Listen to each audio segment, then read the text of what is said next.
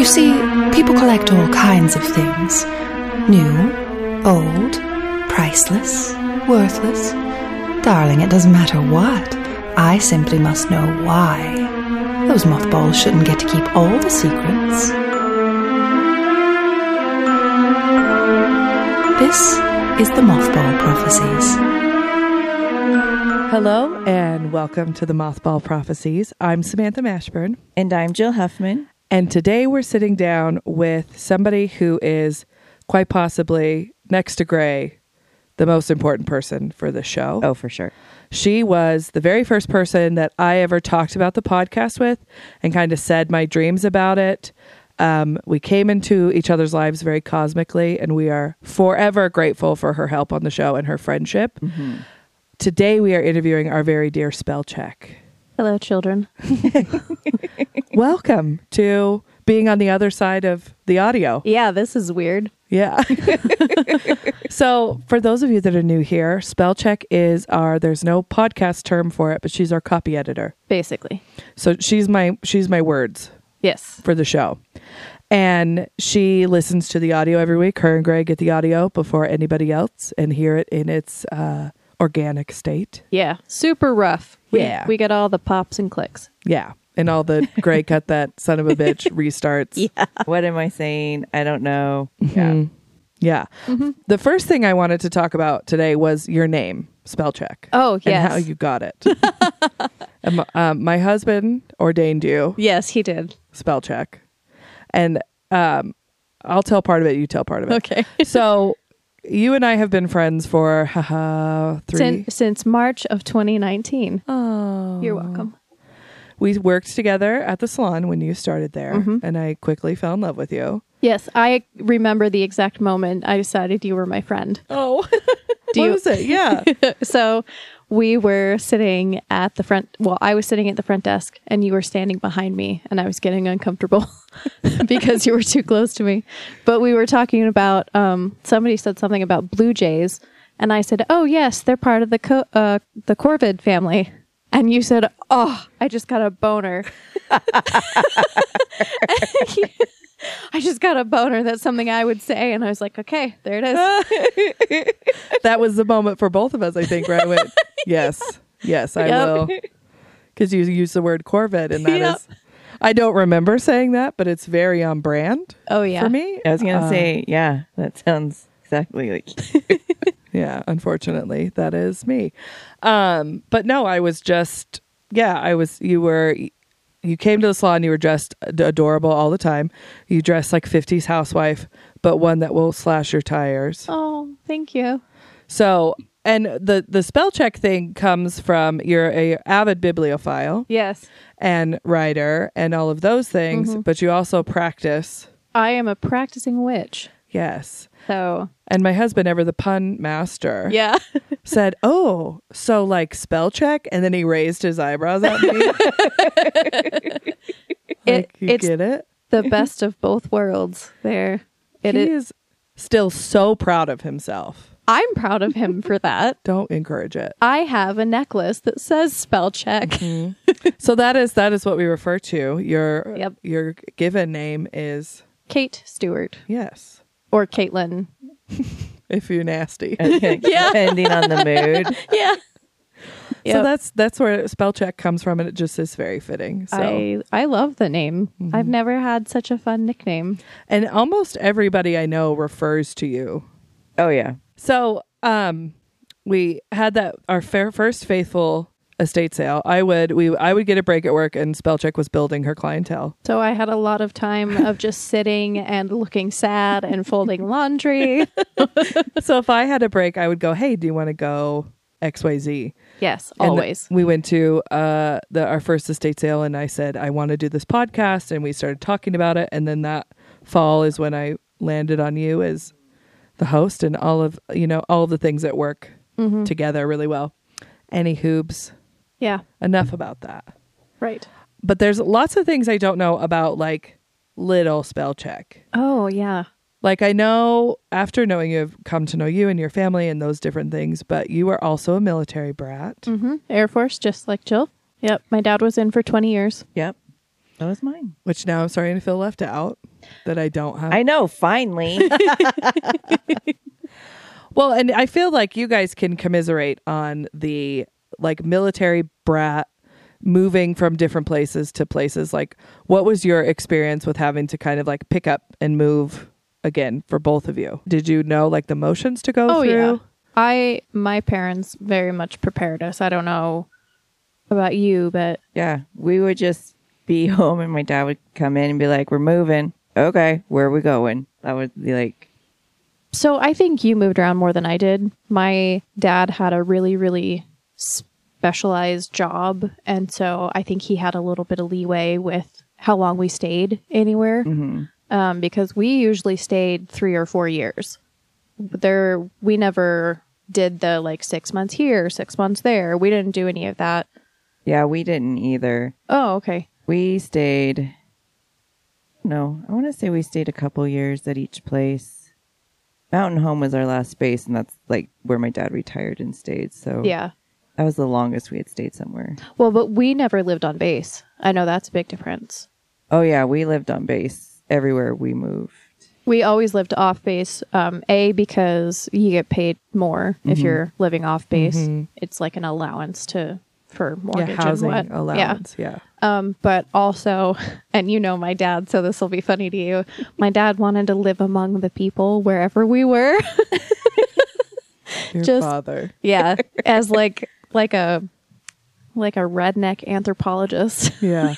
I just want to see how civilians operate. That is legitimately exactly. So we would live like when we lived in Florida, we lived in a swamp. We lived in Bayou George, Florida, which is the swamp really close to the Alabama border, with people who like lived with alligators and didn't own shoes. And, you know. So I've described your parents. I had to describe your parents to my husband. Yeah. And I was like, what's the fastest way to get to how these people are? And I meet it in the most respectful way. Yes. They are Reba McEntire's character and the husband from Tremors. Yes. 100%. Those are my I parents. love that movie. That's exactly like as nice but also possibly have a bunker. Oh, yeah. So okay. So where were some of the places that you lived, Spellcheck, and you lived? Like, what do you remember? All the places you guys lived? Oh yeah. The only places I don't remember are where I was born and Iceland. I lived in Iceland. So I was born in Tacoma, Washington, and I only lived there for 6 months. We moved straight to Keflavik, Iceland when I was 6 months old. And then when I was 2, we moved to Florida. And so Florida is where my memories start. But I do have pictures of me in Iceland, you know. With Bjork. Yeah, basically. It's like, here's a rock. Here's a volcano. That's so crazy Yeah. because I was born in Washington as well, in Wenatchee. Oh, okay. And we were stationed at Fairchild in Spokane. Then we moved to Norton, San Bernardino. And then my dad got orders to go to Mountain Home, but he had to do a TDY in Iceland. And I just remember them coming home. He's like, we're either going to move to Idaho, Japan, or England. And so my sister and I were like, Japan or England. man. And then my mom's like, no, we're going to Idaho. What year was that? We moved to Idaho in... No, what year was he in Iceland? Let's see. I was in 5th grade. So 87, 80... Well, maybe it was at 88. Hell, I don't know. That was a long time ago. Well, because he and my dad might have crossed paths. They might have. But yeah, my mom didn't want to go because it was a year. He was there for a year and she didn't want to go. And like looking back, I'm like, Mom, what the hell's wrong with you? Oh, it would have I been would have loved to go. But no, we stayed. And then we moved back to Washington until my dad was done with his TDY. And then we moved to Mountain Home. My dad had to do a year in South Korea when I was 5, I think. So in like 96. No, maybe it was 95. But that was pretty tough. And then my dad had to go to Turkey. Well, that's what he tells us in 96 because of Desert Storm. Oh, yeah. He left on my 16th birthday. Oh. It was awesome. My dad tried to go, but because, like I said, his job was there. He told me once, that there were only about 200 people who did his job. Mm-hmm. So they said, no, we need you. You can't go. Mm-hmm. That sounds similar to my grandfather. We know he didn't move really at all. Yeah. And he had a very specific job that we still don't really know what it was. Yeah. But when they spent that much time in England, that 13 years, part of it was during the Cold War. Yeah. And My dad's given me hints of what he did, but he won't tell me. So I know it's got to be something super special. Yeah. So your mother, Reba in this story. Yeah. Did she collect and was she shopping during this time? How old were your parents when they got married? My parents met when they were both 18 in a taco time because that's beautiful. Yeah, my dad, his family had moved to Idaho Falls where my mom is from because he was also a military kid. They met in high school and they got married 6 months later. So over a cup of iceberg lettuce and sour cream. No, my dad was really drunk and he came in and he was trying to get my mom's number and she finally gave it to him and she said, okay, call me tomorrow. And of course she thought he wouldn't, but he did. He called at the exact time that she had said. So they got married 6 months later because my dad's job, he was a pipe mover at the time. And his boss, who still lives there, it's a local family. His boss said to him, "It's raining today. Why don't you go marry that girl?" So he did.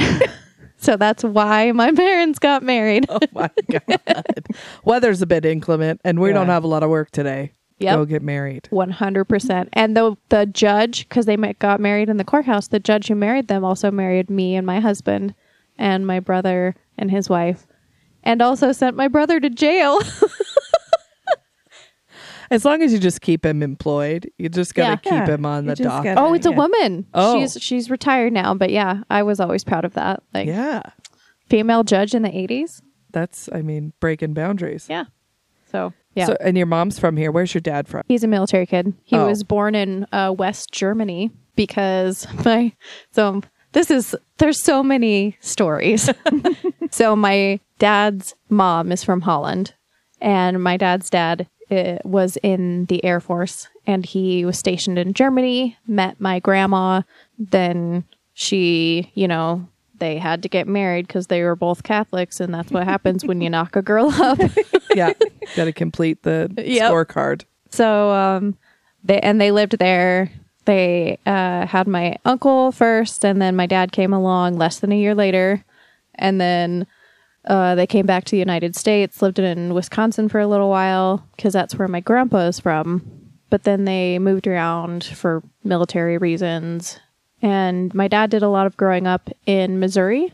Mm. So he lived in the Ozarks. Explains a lot. Yeah. That explains a lot. So he usually says he's either from Missouri or from Idaho. Which, isn't it two sides of the same coin, really? Very similar. Yeah. And it's funny because when he gets around anybody with a Southern accent, you don't think of people from Missouri having an accent, but they really do. So whenever he gets around anyone with a Southern accent, his accent will come back. Oh, wow. And it's really funny. I love it. Your dad's side, both sides of your family are very interesting. Unusual people. Yes. But we had to go up to your dad's house this year. And we were, of course, I was asking questions about their family. Yeah. And your dad was able to fill in a little bit more gaps about the Dutch side. Yeah. Have you heard any of this, Jill, about her? Yeah, because we were talking about it. It's just... Okay, so let's start because it's so cool to me. We talked about it a little bit on one of the episodes when we called you to clarify the rosary. Yeah. Yes. Okay. So the grandfather had a particular job in the Dutch military. So when my paternal grandmother's father, when he was a young man, was in the Dutch Mounted Cavalry when that was still a thing. In the First World War, or during, because Holland didn't fight. But So he was born pre-1900. I don't know exactly what year he was born, but it was 1890 something. He was in the army during the First World War. And then when the Second World War came around, he was too old to fight as a soldier, but he had to do something. So he was the head of the Dutch underground resistance when Holland was occupied by the Nazis. Which is like, when I heard that fact in particular, I was like, holy shit. Yeah, his grave is decorated. He had, on the gravestone itself, it's carved in that he received, I don't know what the honor is called, but it's the Dutch equivalent of the Medal of Honor. Mm-hmm. So he was decorated for it. He had, the Queen did something, because there's a Queen in Holland. She's a very normal person, apparently. My grandma met her once. Oh. She is. She's nothing like... The monarchy in Holland is nothing like the monarchy in England. Sure. Yeah. They're all very normal, just like, oh yeah, whatever about it. I think her name was Beatrice. Do they know exactly what he was doing at that time as like a member of the resistance? He got people out of the country. He falsified papers. He saved people's lives. Wow. He made sure people didn't get on the train, basically. Wow.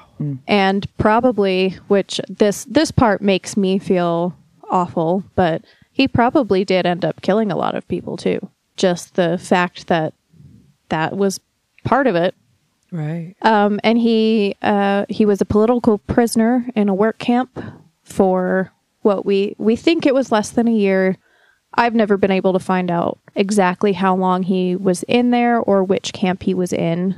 I would like to contact maybe someone in Holland who has access to records. Maybe we can find out where he was. Sure.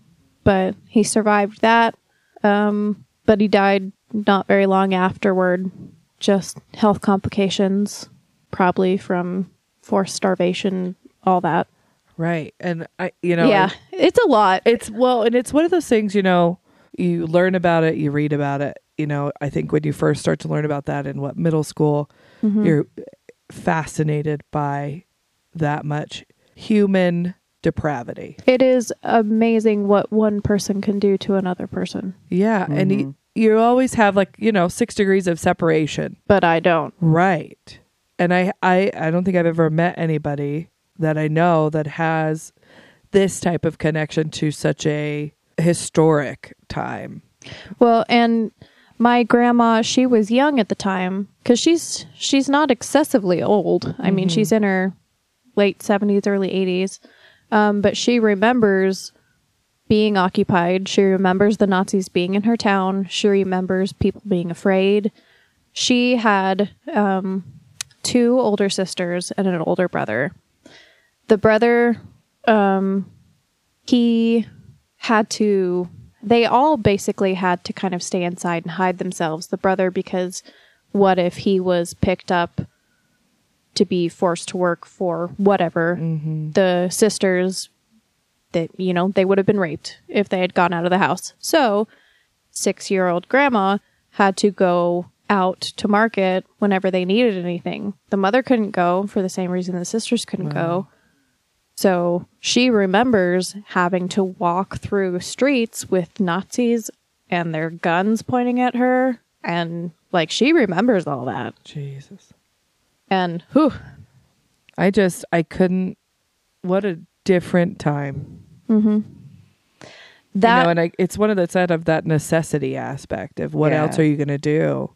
Everybody kind of conforms to what has to happen in a crisis. That is 100% why I am so avidly anti-racism, anti-white supremacy, the whole bystander effect. I feel it personally. Right. And it makes me very active, I think, in trying to dismantle those things. Because it's listen, this is not as far away from people as you think it is. Yeah. I think that's the thing that gets overlooked is people think white people think. Yeah, that it's a bygone. Yep. It doesn't happen anymore. It's not a part of. No, yeah. And it very much is. And it's important to have a real hard look at yourself and how you were raised and realize the problematic things as a white person. To be like, oh shit, there's some stuff that I have that I shouldn't be carrying around and doing, obviously. Yeah. And to be like that closely connected to that time in history, to have somebody that can verbally... Oh yeah, she could tell you. Wow. I never ask her. I don't feel right asking her about it, but she has told me bits here and there, and she probably would tell me. I just don't think I can bring myself to have her explain anything further. Yeah. It's a horrific thing to ask, like, hey, Grandma, what was your dad like when he got back from a concentration camp? Right. Yeah. You know, that's not something I want to ask her. No. And it's a hard... how do you even broach that subject? Yeah, exactly. So we keep it light. Me and my grandma both like horror movies. So that's what we that's what we talk about. Good. So not moving away from it because we don't want to talk about it anymore. No segue. No segue. But when your grandmother came to the country, she brought some of her family heirlooms with her. Yes. And you are starting to get some of them in your possession, right? So yeah, she wasn't able to bring much because my grandpa was not a nice husband and didn't want her bringing her stuff. But the things that she did bring, she's given me most of her smaller family heirloom type items because I'm the grandchild that most appreciates that kind of thing. So I have two very small paintings that her mother did, because here's another fun story.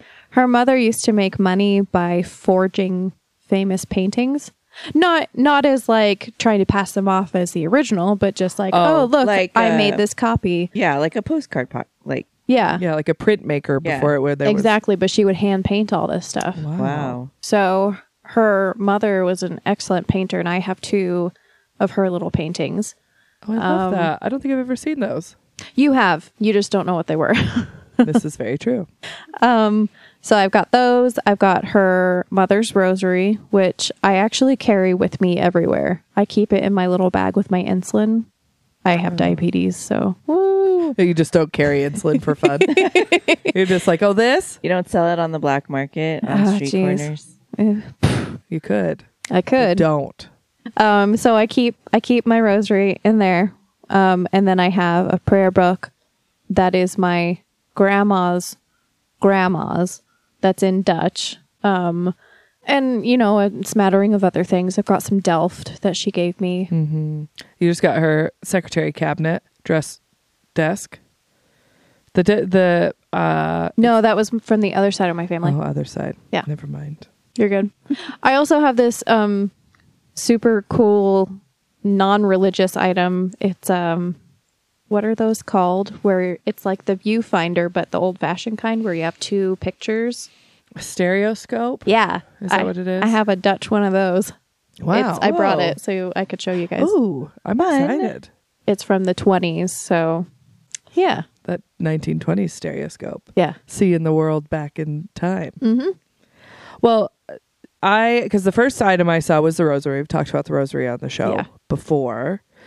And I want to know, like, where your starting of collecting, because you mentioned in your questionnaire. Yeah, because I filled that out. That you started as an infant. Literally. Okay, were you just like straight out of the womb into the antique shop? Yes. What? Okay. My mom has been an antiquer for her entire life and literally would bring me as an infant into antique stores and thrift stores. As soon as I could walk, I would just follow her around in these antique stores. This was a thing that she always did. Every spare minute was spent in a thrift store or an antique store.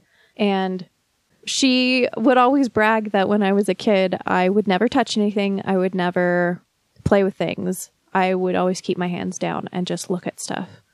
I attribute that to my autism. I was going to say you're still that way. Yeah, exactly.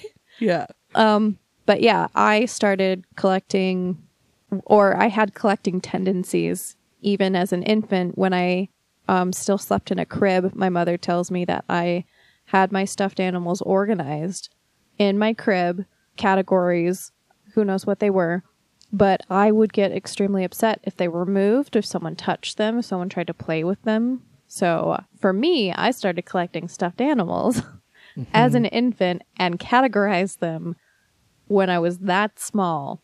Wow. Also, very autistic. I was gonna say, very much running the gamut of Yeah. spectrality. Yeah, definitely on the spectrum there. Yeah.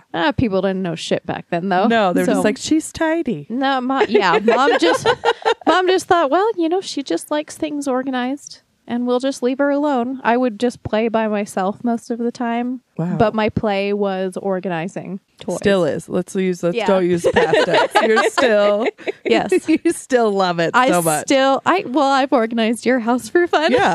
I'll be like, hi, are you, I am so overwhelmed with this task of whatever. I'm like, do you want to do this? And she, like, her eyes, she's just like, more than anything.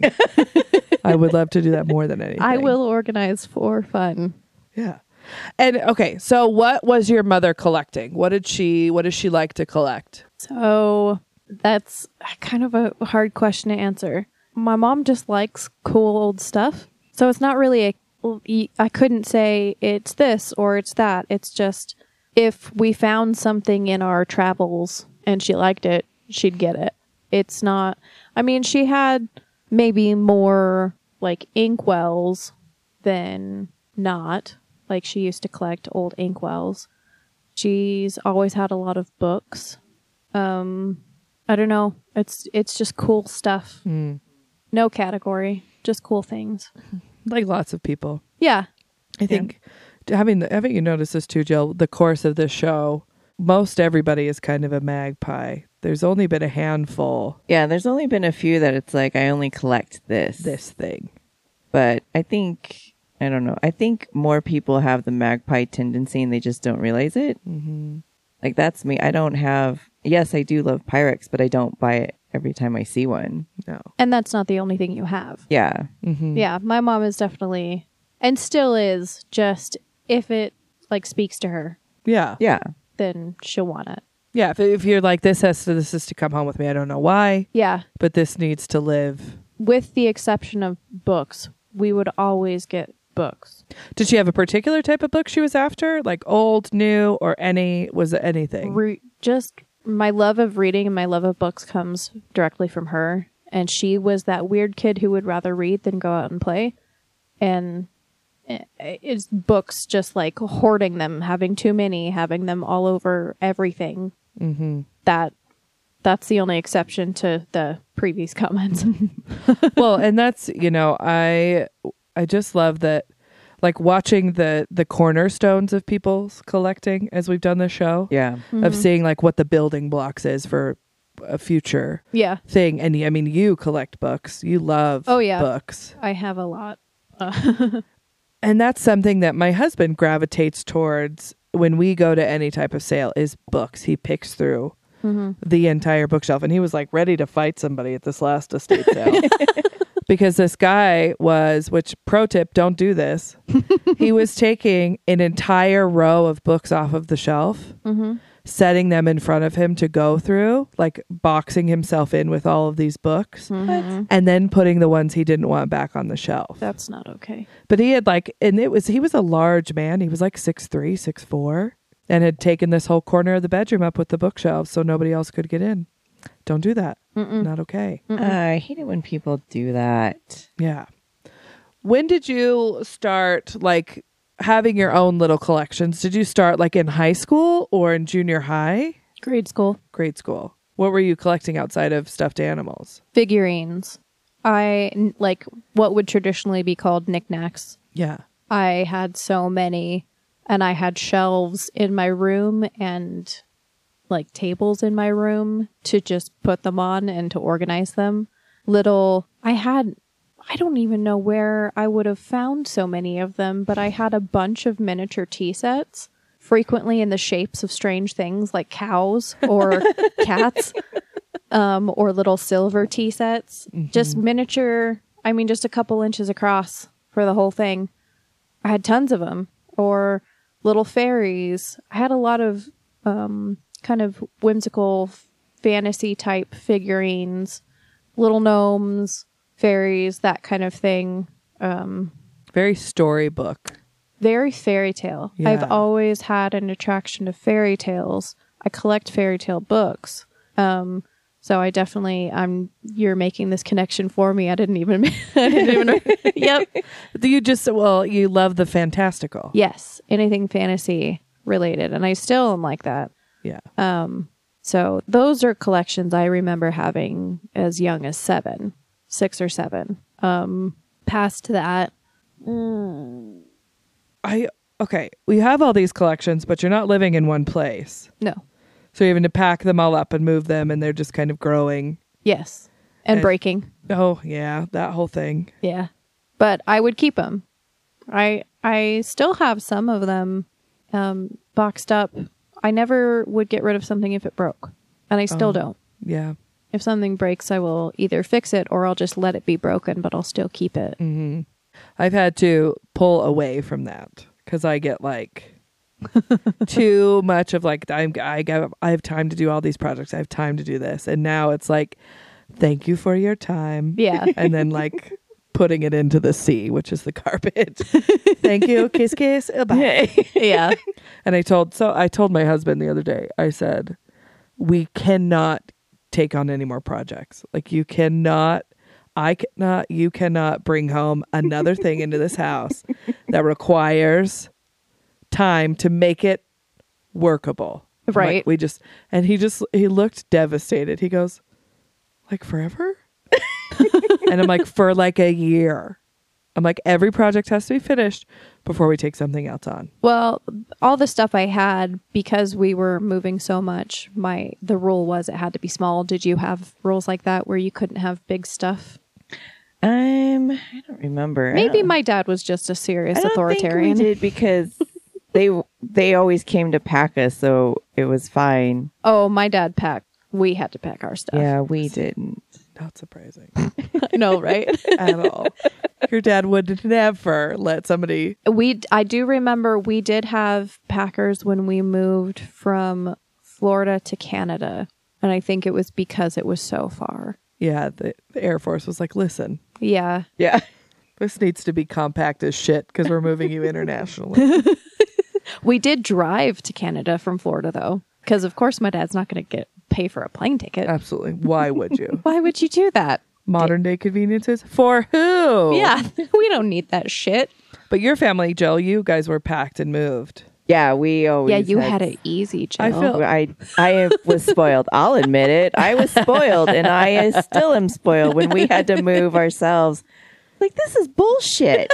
Why do people, like, I told my husband, I was like, there's people you can pay to do this. And my husband's like, no, we can totally do this. I was like, just throw it all away. I'll just buy everything new. I'm not doing this anymore. Right. Yeah. No, I know we can. I'm not saying we are incapable of, but I would much rather not. Yeah. Towards the end, I was just throwing stuff in a box and he's like, are you going to know what's in there? No, not until I open it. It'll be a surprise for everyone. Every time I've moved with Josh, we've packed ourselves, and I'm glad that I had the experience as a kid doing it, because as annoying and frustrating as it is, I don't feel like it. I don't get like overly pissed off about it. Whereas he was like, this is shit. Why do we have to do this? It's kind of that attitude of like, this is annoying. Once I have my kitchen packed up, I'm like, I don't want to do it anymore. Yeah, absolutely not. Well, do you feel, okay, now I'm connecting some dots about your family, Jill. Do you feel like that is what really just made your mom be like, I'm going to decorate this way, and who gives a shit if we move? Probably. Yeah, because I don't have to pack it. Yeah, she never had to pack anything. Fantastic. Even when we moved off base, my dad retired, I think we still hired movers. I love it. And it was like 10 miles away from You decorated your house? Like your parents decorated your house? Oh, yeah, my mom. We were not allowed. We couldn't even put holes in the walls like thumbtacks. Oh, yeah, we did. I had to tape things to my walls. I had to start taping things to walls because I got obsessive with because the magazines that we had when I was a kid, you could tear all the pictures out and hang them up. Oh, I did that. And so my dad came home. He's like, no, use tape. And I'm like, no, because. Well, okay. So you put pictures and stuff Yeah. up. So we decorated wherever we moved to. My mom was this, she liked to decorate. She likes to hang things on the wall. She hated bare walls. And I don't know if that's because the way she grew up, but I can remember still to this day, she just recently took everything down and she wants to do new things, but she doesn't know yet and it's driving her nuts. Yeah. I also hate bare walls. Yeah. My mom has always hated bare walls, and it was just exacerbated by the fact that my dad was like, no, we're going to have to leave. We're going to have to sell this house soon, so we can't put holes in the walls. We can't hang things up. Damn it, Kim. Decorate some other way. Stop it! So my mom, it was books and house plants for my mom. That was always what we had all over the place. House plants. We never had a house plant in my house growing up. We did.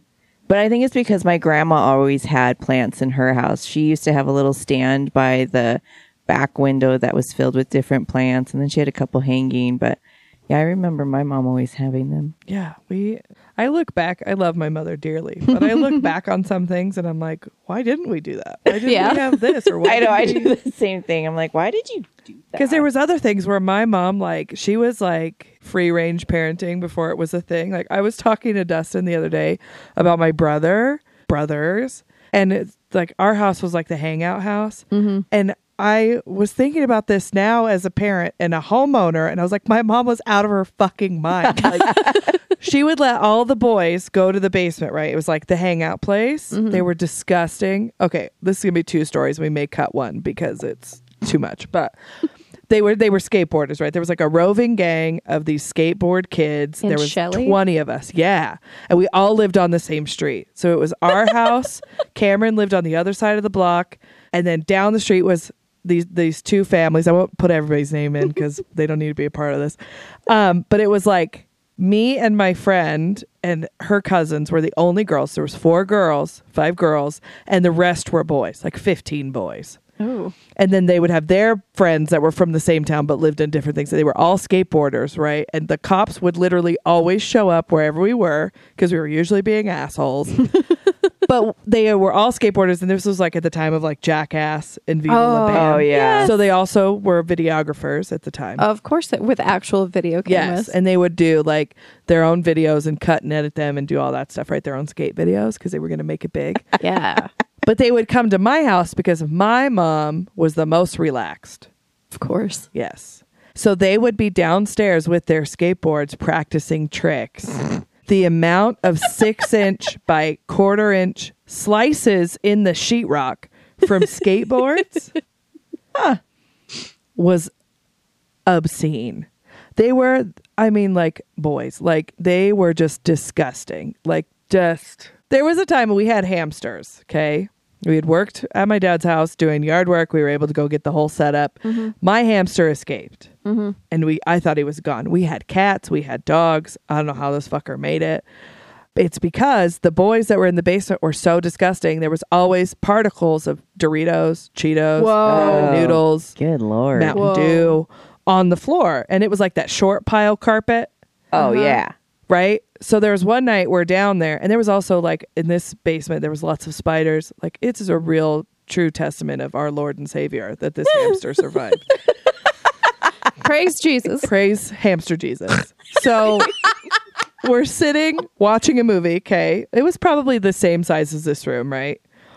Lights are all the way off, pitch black. And we see this like something scurry. And we all think it's like the biggest fucking spider, right? We're like, oh, and we like pause it. We're like, what the fuck was that?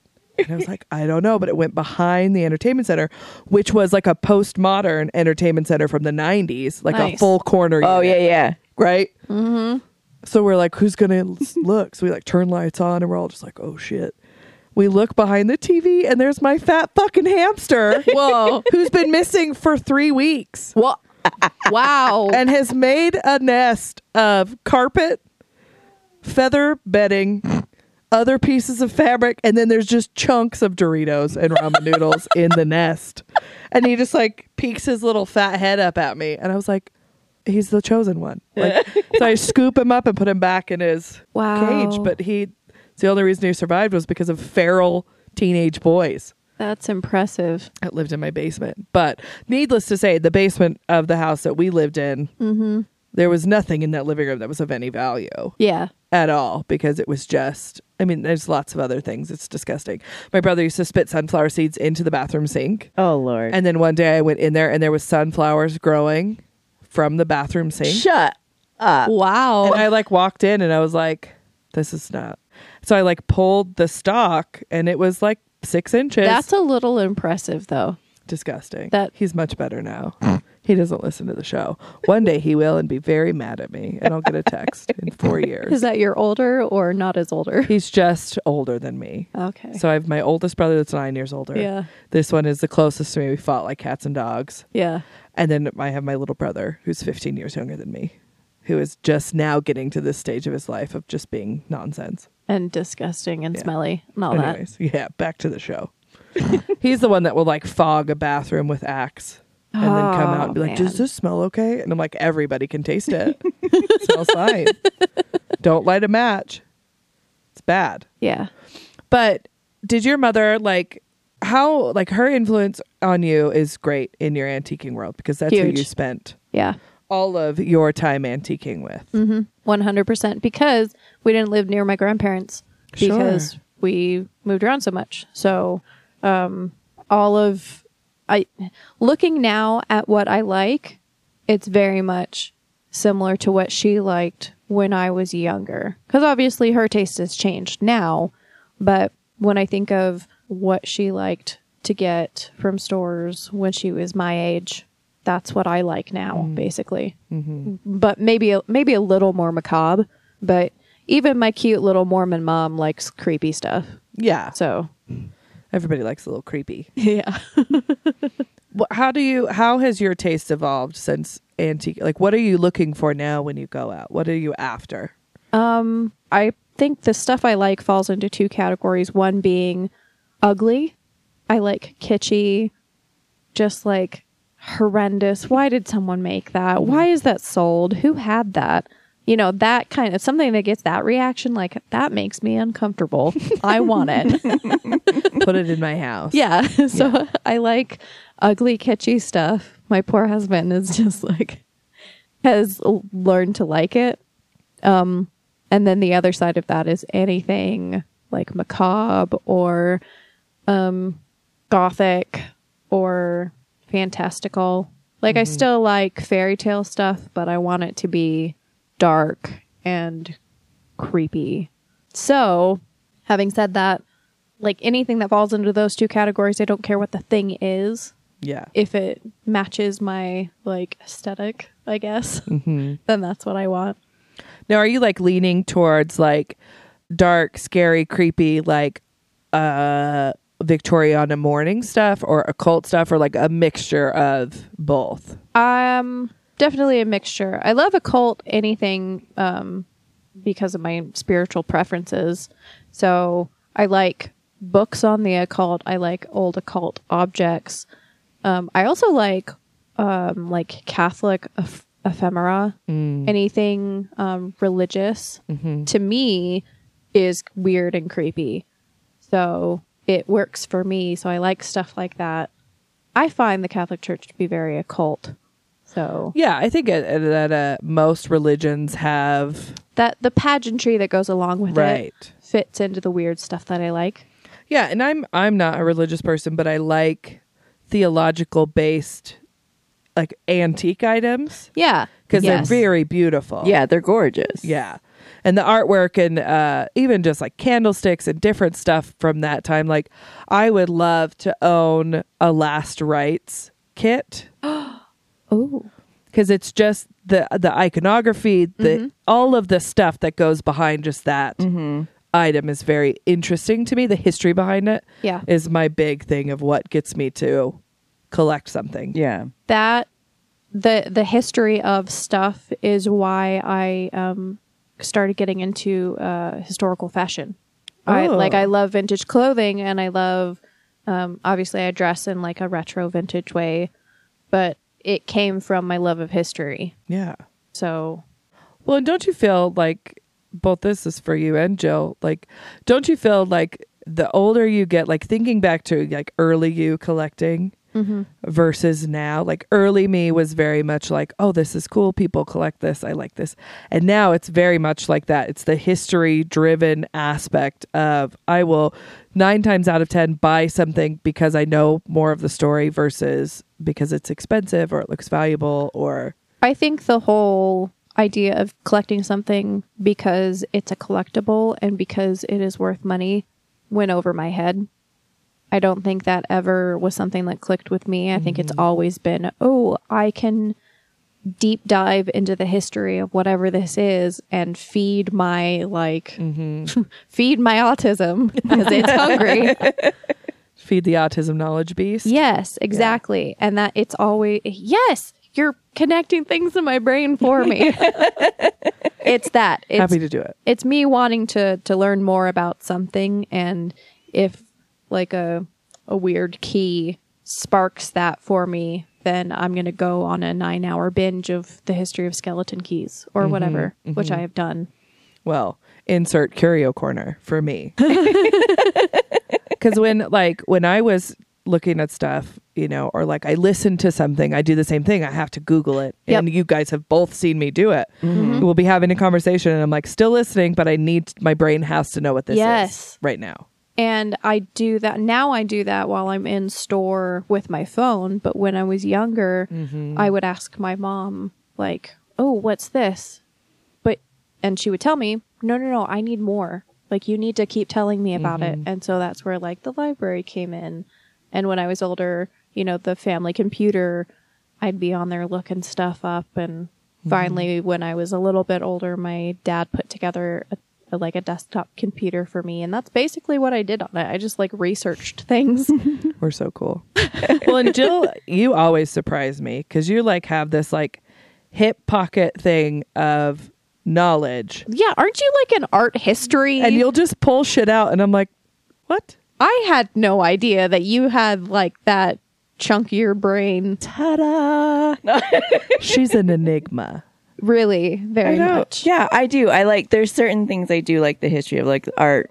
I could spend, so when we went to DC for my husband's job, he was like, just drop me off at the Smithsonian and I will be there. And he called me and it was like 3 hours later. He's like, which museum are you at? And I was like, oh, I've never left the fine arts. Yep. I was like, I'm still in this wing. I was like, what time is it? And he's like, we're coming to get you. And I was like, oh. Okay, well, let me make a quick pass of everything else. But were you stopping to read everything? Yeah, I would read, and then I kind of I like to just sit there and look. And like for me, it's I look at the patterns, I look at the shapes and the colors, and I look at the layers. Like I like to see, like for me, I'm like, okay, this is how I would do it, so this is probably how to do it. And a lot of the I'm going to totally forget names. But like the dot work some of the artists do is just so fascinating to me. But yeah, so every once in a while I like to throw a little, hey. So when you're out looking and like thrifting and antiquing and all of those things, because when you and I go together, we separate and then we come back. So I don't see your process. No. What is your process? My process is a quick search. Grab the shiny, move to the next room, grab the shiny, and then I come back to the original room I was in, and then I do a slow look through, pick things up, kind of holding stuff, but it's a quick grab. Yeah. I don't like to stay in one place because then I start questioning myself. Yeah, and what are you missing? Yeah, or it's I'll put a bunch of stuff in my thing and I'll be like, well, I don't need all this. And then I'll be like, well, maybe I don't want to get this, but I want to get this. And then it's like, I start pissing myself off and then I don't get anything. Yeah. Because I've just... And now we enable each other because I throw shit in my basket for you. Yeah, and I do the same thing for you. Yeah. And then other people, now that we know other people, we're like, oh, this person would really like this. I'll just ship it to him. It's fine. Or I'll find like this last estate sale, I found stuff for both of you. Yes. And it was just the perfect reason to shop more. Yeah. Like, oh, I have to get this for Spellcheck and Jill. Yeah. Yeah. The book is now sitting next to my retro Bluetooth speaker. Yes. Nice. Yeah. What's your estate sale process? It's the exact same for any store or anywhere I'm going where I'm looking for something. I start at the beginning and I go to the end. Oh, that's your autism brain? Yeah. Yeah. Making you. I can't do the flitting around to separate places unless it's something. It's hard, but if I see something that's out of the designated loop that I have to make, it's really, really fancy or something I really want to look at, I'll go look at it, but then I have to go exactly back to the spot where I was and then continue on through the loop that I've made in my head.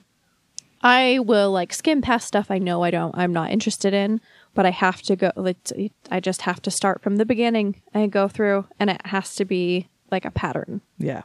I can't. Well, and I went with my husband, and I now have 2 days off a week together. And we're trying to spend Thursdays just together as a family and going and thrifting and whatever.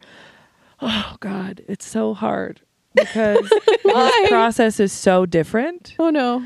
So we will go to the DI, and I have the same walkthrough every time I go. And this motherfucker is going from aisle 3 to the books, back to aisle 2, one end to the other. And so I'll look up and he's gone.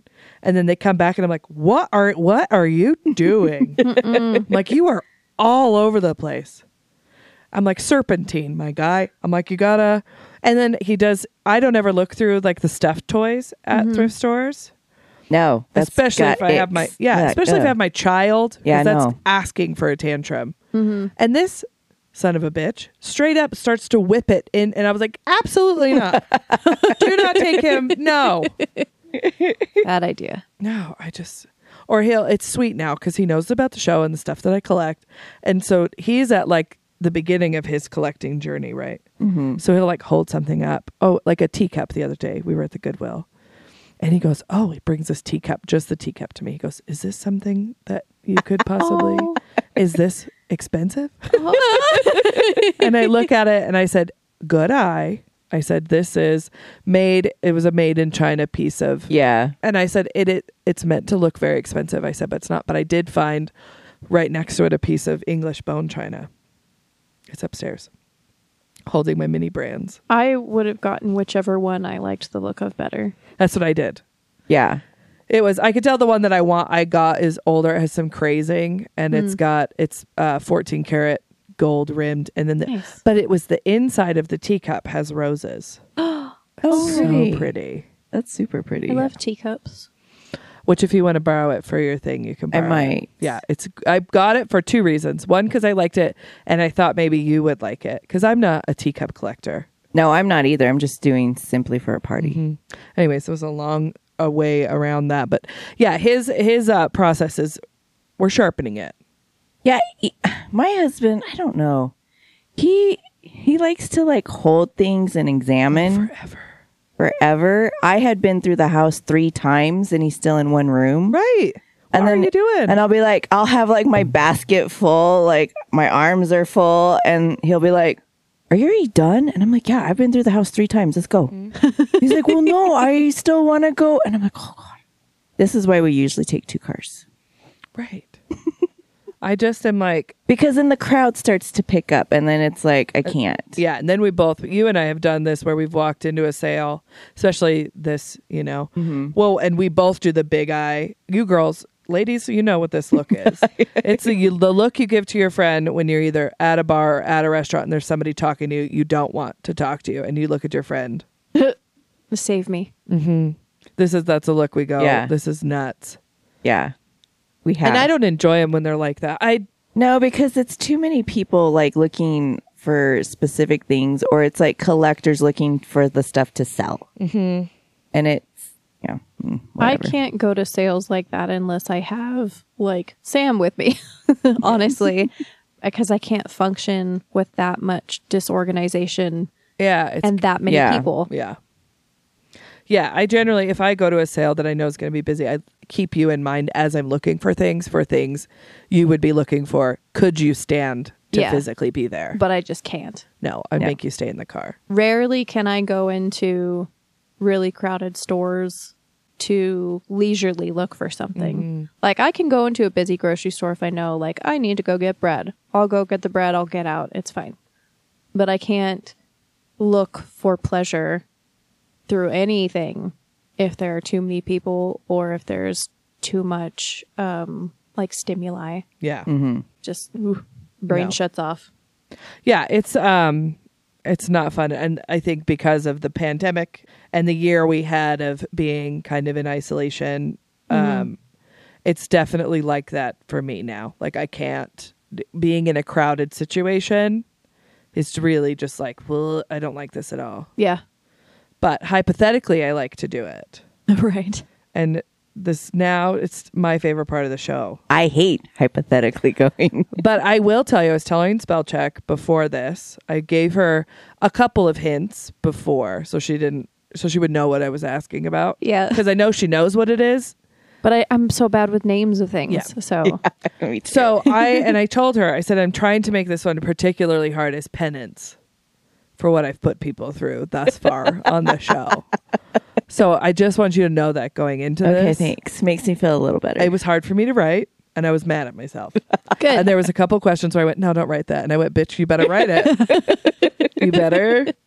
And then I was like, you can't make these choices yet.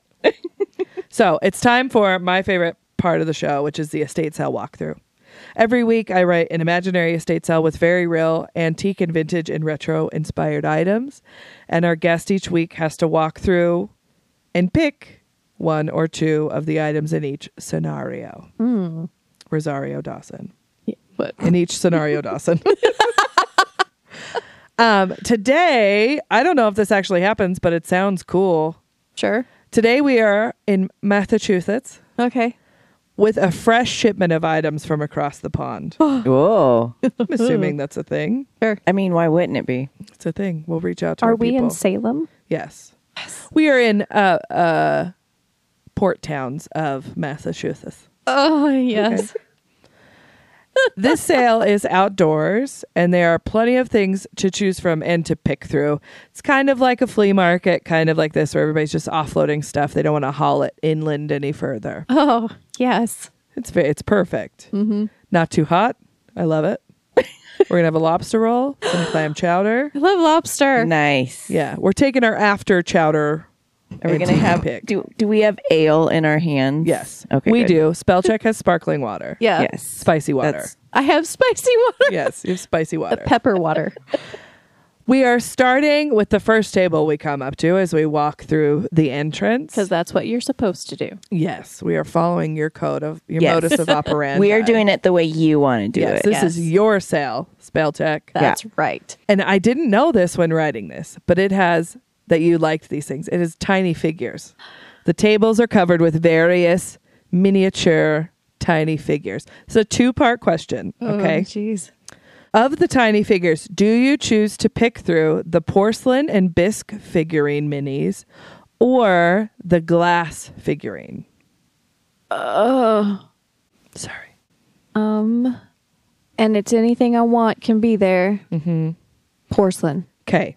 Jill? See, this is tough because I like glass, but then the porcelain usually has stupid little faces on them. Porcelain You is little better. stupids. Yeah. You want the stupids? I know. I'm going with glass. No, you're not. Well, because of what my grandmother collected. I love the little glass menageries. I do love the porcelain, but I'm going with glass for this. Because I'm getting like little porcelain deer with eyes that are like looking the wrong Yeah, way. see, they're like Confused. one up, one Yes, down. like it's painted Yeah. wrong. It does get a little narrower. This is the first choice. Okay, I think I'm Narrows- going to go porcelain. Okay. Porcelain. The two of you that picked porcelain, are you going, you can choose between lambs or ducks. Lambs. Wow, fast. Whoa. No, I'll tell you why. Yes. Yeah. Okay, so here's the story. Okay, so in my mom's bathroom for my entire life, and I don't know where this fucker is anymore, but I want it. there was this figure like it was a hollow sheep, and you're supposed to shove cotton balls into it, and you could pull the cotton balls out of the butt. Yeah. Abby has one. It's a bunny. Yes, I have one now that's a pig, but my mom had a sheep one, and so when I see little lambs and sheep things, it's, mom's bathroom sheep. So, Yeah, as one does. Yeah. It's either beach or bathroom sheep. Yeah, Yes. it's true. Jill, Um, the look you gave I me. know, because I like both. I'm gonna go duck. Good choice, because they're the dumbest looking ones. That's what I'm figuring. Yeah. I chose glass. yeah. So what My options were frogs or snakes. Oh, Yeah, I wish I would have picked glass. And it's tough because we all know I I was the know. frog girl. yeah. I am going to go with snakes because my Oh. grandmother has like a snake cobra in her Ooh. cabinet. It's very cool. Had It's black and red. Had I had to choose, that sentence was bad. It's okay. If We I won't had to tell choose, anybody. I would have picked snakes because another story. So when Spellcheck Your was dad had a bathroom snake? That did go. I didn't think it all the way through. That sounded better in your head, It did. didn't It did. no, Spellcheck's favorite book when she was little was There's a Snake in the House, and I forced my mother to read it to me over and over and over. And it is not a short picture book. Oh, It is God. a book that takes at least an hour to read. Wow. I just, as soon as you said there's a snake in my house, my brain went, there's a snake in my boot. Somebody poison the water hole. Moving on. I'm glad that it covered from my bathroom snake. It's just funny. Boys' bathroom. I'm not going to be able to look my father in the eyes. Dad. Damn it, Please don't. Sam. Sorry, husband to Reba McEntire. The Wasn't next it Kevin Bacon? No, Kevin Bacon No, was he was We'll do it in the curio corner. We'll Yes. figure out who the guy I was was. like, wasn't he the one that was coming through town? Love That's Kevin right. Bacon's. That's Yeah. right. The next table we come to has all of the kitschy items we love here at the Mothball Prophecies. Prophecies. There is vintage. These are vintage cookie jars, Oh, and they're Lefton cookie jars. how did you know? You know these because they're my new anthropomorphic love. Yeah. Okay. On the table to choose from is a Lefton Miss Priss cookie jar in blue and white, an Enesco Walrus cookie jar, and he is so dumb looking, or an Enesco Snappy the Snail cookie jar. Ooh, I'm going walrus. He's so stupid. I love it. The snail. 100% the Oh, snail. we got to fight. I'm taking it. I am trained. I'm just going to This is true. carefully hold my walrus while you two fight it. I over. could I'll kick take the your Miss ass. Priss. Yeah. Will you enlighten the users? The Oh. users? The listeners? The listeners. So I had a am heart trained in Taekwondo and Krav Maga. Yeah. That is fucking awesome. Don't overstimulate her. She'll kick your ass. I am not like an expert or anything, but like No. Don't take nope. Back up. You know it. You are an expert in some of it. Yeah, a little bit. Thank you, Jill. May I have another? Don't sneak up on me, please. But if you're going to stand behind her talk about corvids, Yes, that's fine. then you'll be welcome. Sweet nothings about crows in my little ears. Okay. Now to give myself some payback for all the pain I've put you both through over the course of this show. Yes. The next tent is filled with vintage Halloween. Oh, my loins. And it's some of my favorite things. Okay, this is a two-parter, but not. Okay. This is just there's two things we have to choose from in the Halloween tent, and I hate Okay. myself for Okay. it.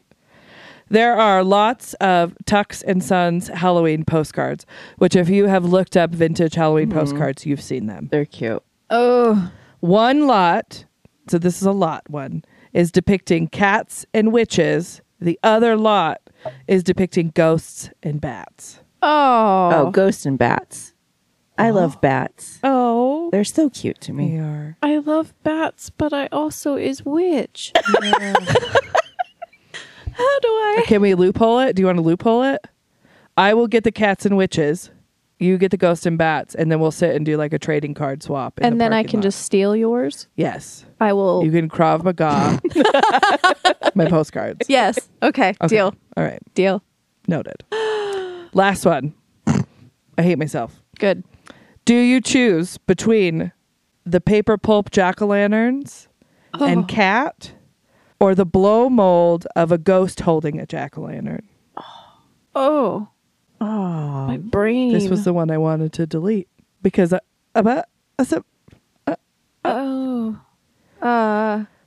you choose first, I'm going with my gut. which is are you sure about that? No. your face says otherwise. Because they're both so hard to come across. Yes. And they're both, I love them. Yes. Ah! But I feel like,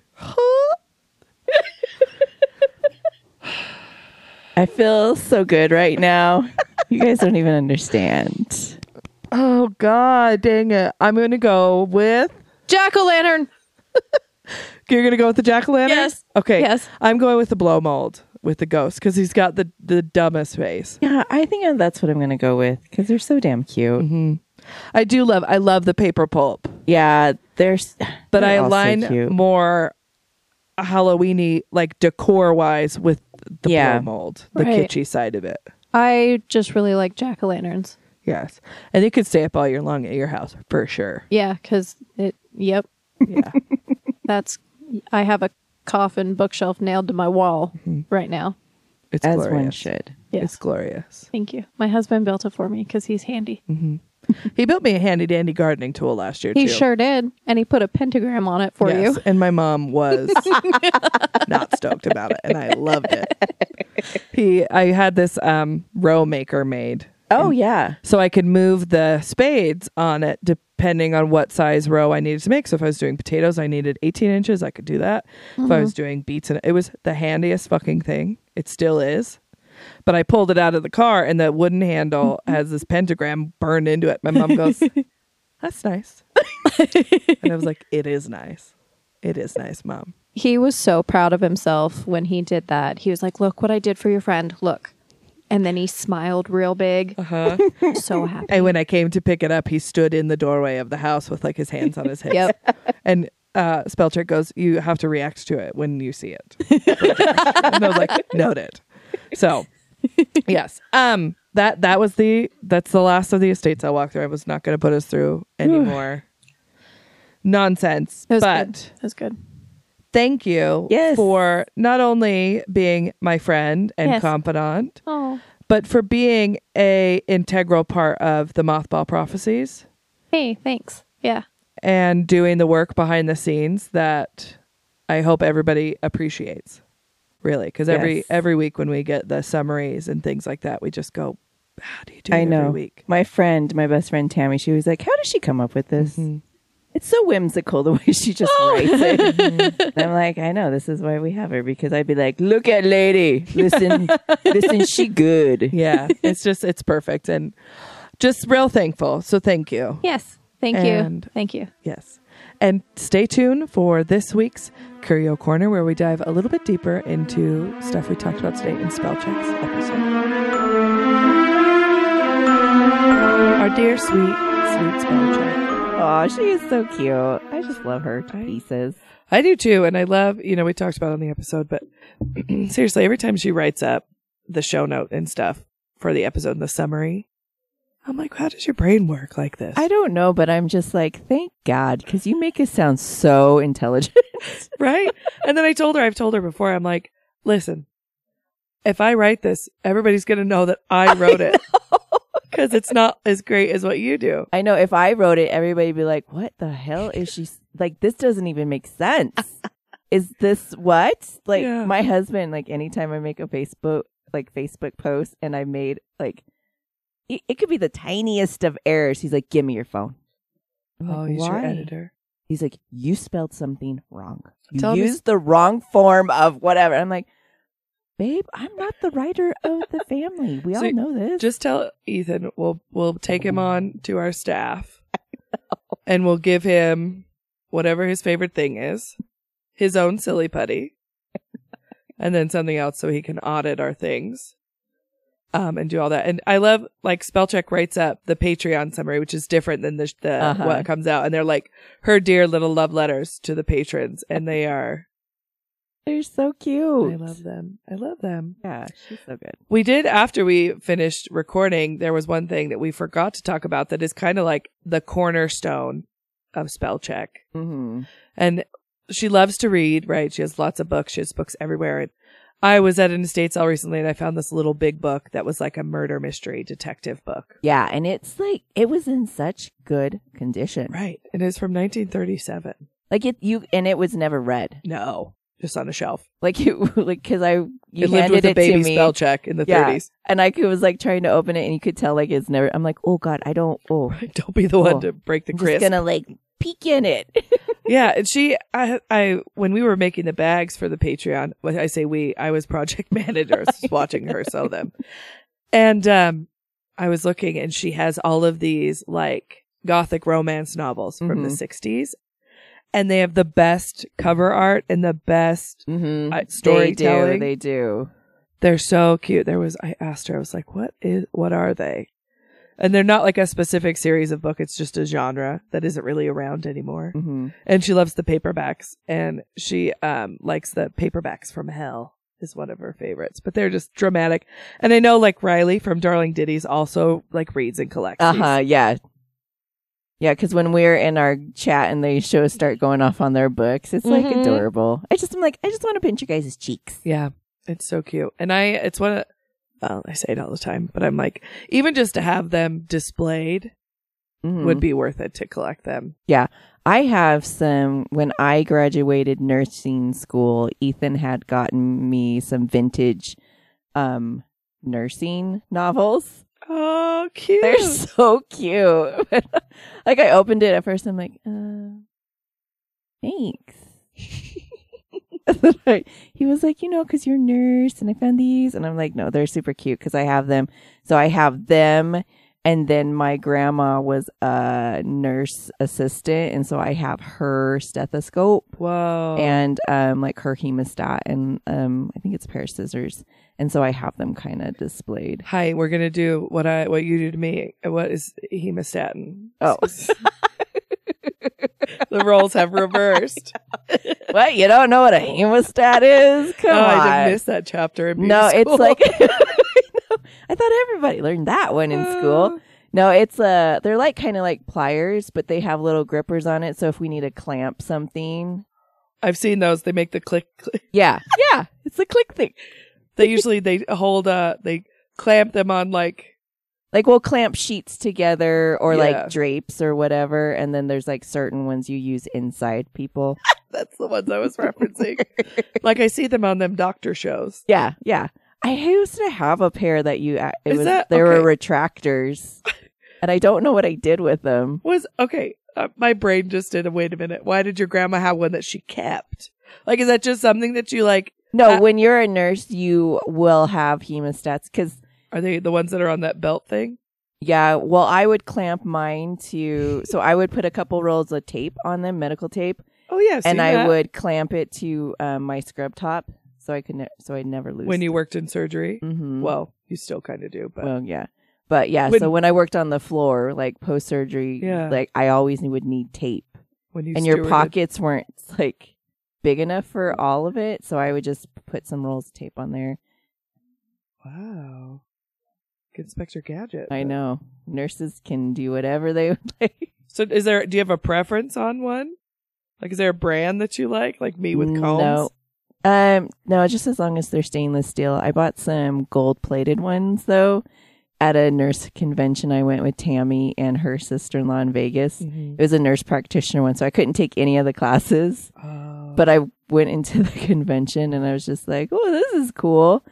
And they were like $10. I was like, hells yeah. And they're like mini ones, so they're super cute. I love little things. I know. So the doctors would always be like, do you have scissors? And I was like, yeah. And I'd pull them out and they're like, no, like big girl scissors. And I'm like, but they're so cute. I was like, it takes forever to cut, but they work. These work.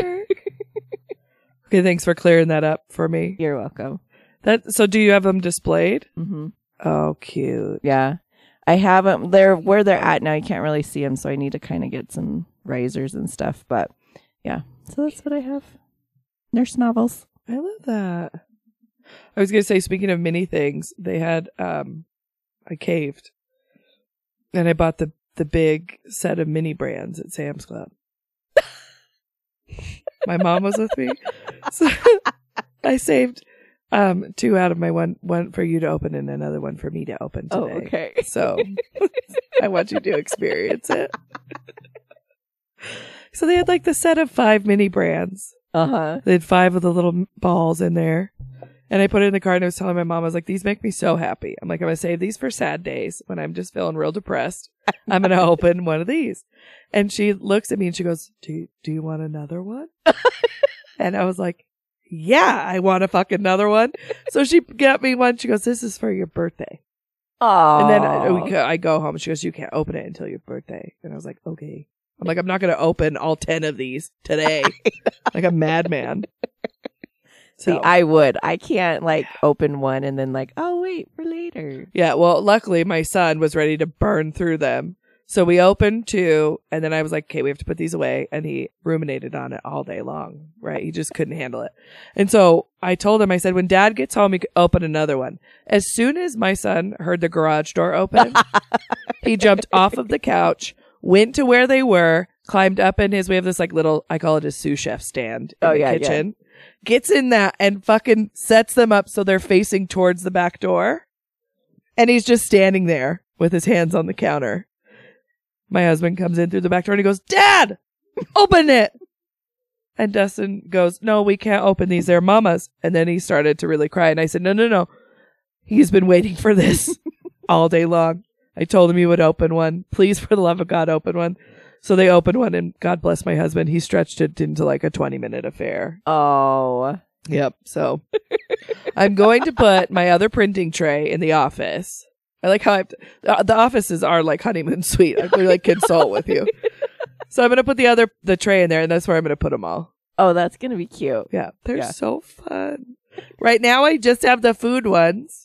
But after this, I'm going to upgrade to the toy ones. Well, you gotta. I have to. It's like a procession. You got to. Yeah. What do we need to make a mini corner now? What did I get for tiny things this week? When you can't have a big collection, just make it very small. That's what my friend Eunice does. That's why she has tiny things. God bless her. You should give some to Eunice. I'm surprised. Actually, I think she already knows about him because we were talking about him last week. Yep. You could surprise her. I told her, I was like, this is like your crack cocaine. Mm-hmm. It is. Back to Curio Corner here. Talking about our interests. We talked about, I really enjoyed sitting down and hearing her side of, what makes her tick. And it's always interesting when we interview somebody that we both know relatively well. Mm-hmm. Because you have all the questions we ask new guests out of the way, right? So it's nice to dive another layer into them. Yeah. And when we talked about her, I have a snow mold allergy, and so my voice is. Yeah, that snow mold is no joke. Yeah, all of our snow just melted, and it kills me every year. And inevitably I do Jill's hair, and I go, I don't know why I'm sick, and fucking Jill reminds me that I have an allergy every year. For the last 8 years. That's why everybody should have their own personal nurse. Their own personal Jill. So we talk a little bit about her Dutch upbringing or her Dutch heritage. Yeah. And if you want to hear more about the resistance fighter stuff that we talk about, if you go to the mini episode, towards the end of that episode is we call Spellcheck and get that story about her rosary. So go back to that. But we talk about a Dutch favorite, a Holland favorite. We talk about Delft porcelain. Mm-hmm. And I mean, it's one of those things if you have been around any old lady, true, you've seen Delft somewhere, right? This is from Holland.com. And then the other part is the How to Identify Delft Blue Pottery by Rose Heichelbeck. And I'll cover that. What it is, because I've seen it, right? And it's like... Yeah, and everybody has seen it. Right. You have come across it at some point. You've seen blue and white pottery at some point in your life. Mm-hmm. But as with everything that we do in this Curio Corner, I can't believe how much I didn't know about it. Well, that's the whole point of our Curio Corners. Because then we'll like stuff we do know and we're like, oh yeah. And then we're like, oh. So Delft it's a blue earthenware pottery, and it's known the world over, probably because it's been around since the 17th century is when it was manufactured for the first time in the city of Delft, which was the capital of Holland at one point. Oh. There you go. Ding, ding, ding. Popular among the rich who would show off their Delft collections. Delft pottery was kind of the predecessor to like Chinese pottery at the time, right? So they were making it in the 17th century, and ever conscious of names and not wanting to be known as a peasant, right?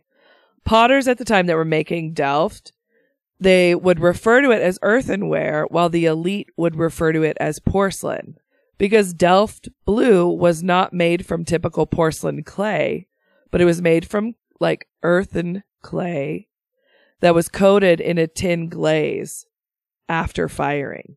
So, but people who didn't want to seem like they were poor would say that it was porcelain, even though it was never porcelain. Because they were like, we need to look like we're elite and that we're at a high standing. I can just see like you're at a tea party and be like, oh, you've got that earthen. No, right. Porcelain. No, I bought this down. You got it at that same stand. It's earth. Nope. It's porcelain. Shut up, Deborah.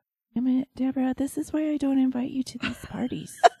Because you shit on everything I like. So, but in spite of this, Delft rose to unrivaled popularity globally and still to this day. At its peak, there were 33 factories in Delft. But of all these factories, there's only one remaining and it makes Royal Delft pottery. That's just like 33 factories. Right. From what, the 17th to the 22nd century? Yeah. That's wild. That's crazy. Like, you'll cover this a little bit too. This was like at the rise of tea, drinking tea. Yeah. Because that's the ones I remember are the teacups. Yeah. Mm-hmm. But so the thing that I found, the first Delft pieces were often left unmarked. Which is frustrating now for us. Yeah. Because. Is it a repo? Or is it? And as markings wasn't as common back then as it is today. So earlier designs were painted completely by hand, which back in that time, right? They didn't that's how they did transfers. It. I know. and so that of course showed the inconsistencies from plate to plate, cup to cup, whatever. Of the lines and other significant imperfection. Earlier pieces included tea sets, vases, decanters, and decorative tiles. And it's the tiles I do remember. Yeah. You see those everywhere. Yes. Now and they're like, yeah. My brain just went bling. I know. We've been to several estate sales where we've seen them. Yeah. And it's like, oh, that's nice. I need a tile. What are you going to do with that? Every time. I know. Today, markings on the bottom of Delft pieces will often say hand painted in Holland, along with any number of variation of the phrase Delft blue in either Dutch or English. However, many modern pieces are not hand painted at all, of course. Right. But are instead made by transfer and stamp. Wow. Also, I found it was really cool. Around the 1900 markings indicated the spell deft with no S on the end. Interesting. I wonder why that one random. Yeah, I don't. Was it like a new hire that didn't know? Didn't know how to spell. And we're like, oh, I thought we were spelling it like this. Oh, my training said. Yeah. And prior to 1900, it was a hit or miss with the hallmarks because many companies simply didn't mark their pieces at all. Which again, guys, come on. Yeah. Put a mark on it. It's not that hard. Listen, live your life like one day the shit you make will be collectible. Okay? Live your life like you're manufacturing the next fucking antique, okay? Put your GD name on the bottom. It doesn't even have to be like, I don't need a fancy name. Yeah, look what Fenton did. They just would fucking throw an F. That's what I was going to say. Just put an F, put a B, a J, whatever. a smiley face. A penis. Etch a penis into the bottom of it. Do what you want to do with your life. Make it notable, okay? But just make it easy on us to find these later. Listen, okay? For the love of God. Because how many times have you picked something up, no marking, and you're like, reproduction. Yeah. But we need shirts that say, remember to look at the bottom. Everybody looks at a bottom. Make the bottom pretty. Something like that. Guys, come up with a name and send it to us. Make the bottom. Is the bottom pretty? Did you look at the bottom? Did you look under its skirt? Did you look at that? I'm sorry. Oh, man. But so that of course makes it hard to find if it's real or fake because they had so many variations, and then it was like, I'm not gonna do any. And at that time too, everybody was copying everybody. Yeah, guys, make your mark. You heard it from your moms first, right? Now go to your room. Aside from markings, there are other clues, however, to tell modern from fake or fake pieces to the real thing. Check the signs of a transfer or stamp on piece that claims to be hand painted, as this is a dead giveaway that the piece is not authentic. Okay, if I see a bunch of you with a teacup up to your eye, I will know that you have listened to this episode. Yep. Because I've noticed myself getting getting it really close. To see what it looks like. Is that a stamp or is that really hand Speaking of stupid things like that, I am too short to see the top of the shelves at the Goodwill where the dishes are. So I put my phone on camera and my husband was with me and he started laughing so fucking hard in the Goodwill and I was like, leave me alone. Leave me I'd have you look, but you don't know what you're looking for. Go. Anyways. So if you see a hand with a phone on it, you'll know it's Sam. It's just me. Hi. Hey guys. Oh, can somebody come get this piece for me? Is there a stool? Please. So yeah, but there's a lot. I mean, it was really fascinating to learn about this. Yeah, it's one of those. I mean, obviously it's been around for fucking centuries. And they're really pretty. It's so pretty. I am very fair skinned. Surprise. I know. No. What? Yeah. And I told my tattoo artist this year, I said, I've never been able to get any color on my leg, so I'm going to embrace it. I said, so we need to start thinking of my own version of a Delft China pattern for my leg, and we're just going to do a full leg in it. Ooh, that's going to be so pretty. So pretty, right? I mean, it's going to cover up my veins in some areas. That's fun. You're getting that, and I'm getting a toucan. Oh, I'm so excited for your toucan. I love my toucan. I love it. I love it so much. So another thing we talked about a little bit more in depth this episode was Spellcheck's grandfather's his workings during World War II, right? And we talked about this medal he received, like a Medal of Honor. Right. And I looked it up. I had Spellcheck reach out to her father to see if there was an actual name for it. And after doing some research and being very wrong, there is not there. There was one instituted in 2017. Right. But it wouldn't have been the one that her great grandfather would have received. So if anybody out there knows what the Dutch, I guess we could ask Adrian. Maybe she'll know. Yeah. But there isn't a name that I can find for it that would have been at that time period. Which would make sense because if it was that time period and it was kind of a, I don't know. The thing you did and you didn't have to have a name for it? Yeah. Yeah. It was just here's your medal for... Thanks for saving us. Yeah. I don't know. So if you know anything about that, please send us a Instagram. Give us your curio corner on it, guys. Yeah, tell us, please. But that was all we had for Lil Spellchecks. That's her rap name, Lil Spellcheck. That's all we had for her curio corner today. Yeah, she had a lot of info on her own stuff because it's Spellcheck. She's very smart. To see all of the antiques that we talk about today in Spellcheck's episode, to see the darling pictures that she has of her great grandparents of that time in Holland. Oh, yeah. Be sure to check out our Instagram at the Mothball Prophecies Original and Facebook under the same name. That's where we post everything to do with the show. We would love to hear your stories about your antiques and curiosities that live in your house. So please drop us a line, send us an email at themothballprophecies@gmail.com. And now it's time for our next favorite part of the show, where we thank our lovely and devoted patrons who are so good to us. You guys are. We would like to thank Gina in South Carolina, Gwendolyn in Minnesota, Julia in Sweden, Jasmine in Kentucky, Kyla in Indiana, Mandy and Riley in California, TC Liono, Melissa, Christina, Erica, Becky, and Ashley in the good state of Idaho. To join our Patreon and to see all the tiers and perks, please visit the link tree in our Instagram bio. That's where we kind of add everything that we're doing. We also have a really great article that Gem Search app just featured us in for the best vintage podcasts. We have monthly perks. We have something very exciting coming for May.